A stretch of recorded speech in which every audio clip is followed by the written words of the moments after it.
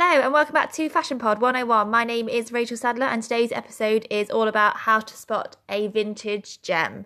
So if you didn't know already, I have my own online vintage shop called Ada's Attic Vintage, my alter ego Ada, and I have been doing this for almost 7 years. It'll be 7 years in March next year, and I literally love every last mini second of it, and it is just the best thing ever. I feel so lucky to be able to do something that I love every single day.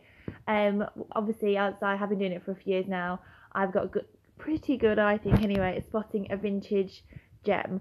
So what I tend to do when I go into a shop, you can get some things from charity shops, car boots, flea markets, house clearances.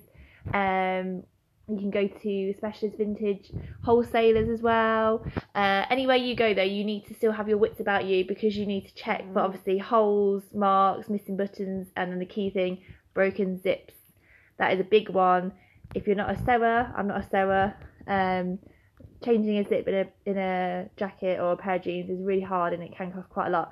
Leather jacket with broken zips, unfortunately, no matter how cool they are, it is a no-go. I spotted the most coolest leather jacket, 80s. It kind of looked like a ladybird, so it had red base with black spots on it, and it was so cool. I know it sounds a bit gross, but believe me, it literally was the coolest leather jacket I've ever seen. Instantly fell in love with it. I was like, oh, it's so cool. Had a few marks on the leather, but you know, it didn't really detract that much from its beauty and coolness. But then went to check the zip, and unfortunately it was a goner. The zip was broken, so I couldn't buy the jacket because it wouldn't have been cost efficient for me to buy and sell on. So what I like to do when I go into a place, that my eye sort of scan, and I know what I'm looking for, but I don't know what I'm looking for, if you know what I mean. So I know I'm looking for something really cool, but you have to keep an open mind when shopping for vintage, because you can't guarantee what you're going to find, and that is part of the fun. I think that is the thrill of the hunt. You never know what you're going to get. Some days you can literally come back with so much stuff that you don't know what to do with it, and then next days you could literally not buy anything, which is what happened to me when I went to Battersea car boots. But you know, it's still fun to look. So you want to get used to sort of fabrics, how they feel. You'll naturally gain this sort of skill over time. Know your designers. So if you're not very au fait, so to speak, with the current and vintage designers, start doing a bit of research. Go for the styles that you like. You can do your research on a variety of different places. Pinterest, Instagram, the Vogue catwalk website, which shows you obviously all the current season designer trends and designers. You can then use Vintage Fashion Guild to research old ones. Pinterest is a good source as well to look at vintage labels. You go to some art galleries to get yourself up to date with some vintage designers that are important. That's a real good one actually, and you get to actually see the detail of these designers up close and personal. So obviously if you live in the UK, the V&A in London is literally like heaven.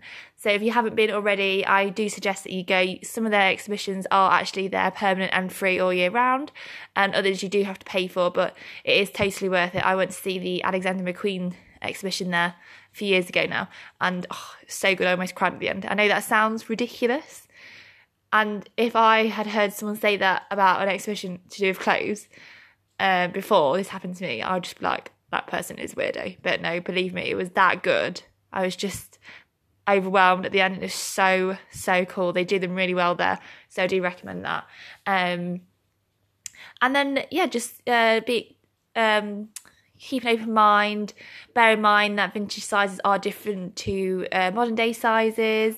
Try things on. Think about how you can sort of style something that you've seen with your current wardrobe, and have fun. Vintage is about having fun, and it's like a social thing. Like, it's a whole day out going to find something that you might not even find. That is the love and the thrill of vintage.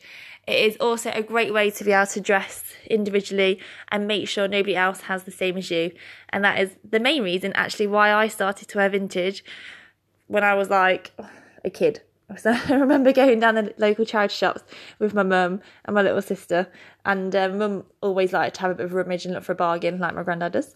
And it's in the blood. It's in the blood, I think. And I just remember thinking, oh yeah, I'm totally going to go and get my new outfit from like the charity shops. This is when I started to go out, which is about 16, 17. And I didn't want to wear the same as anyone else. So found myself a top, still have it now. I think I paid like £3 for it, and it's a size 20, and I'm like a size 10 in the UK. So all I do is sort of wear it off the shoulder, and wear the pair of jeans. It's like a glittery sort of kaleidoscope style top, and I literally love it. And that will never leave my wardrobe or anything, because it's just one of those tops that you can wear time and time again. And I love the fact that it only cost me like a few quid, and I've had it for so long now. But yeah, so keep an open mind, have fun, and see what you can find. That is the thrill of the hunt, and that is how, really, by digging deep, keep on going to all the shops, you will find yourself a vintage gem, believe me, trust me. It just takes time. Thank you so much for joining me. My name's Rachel Sadler, and this has been Fashion Pod 101, your daily fashion podcast. See you tomorrow.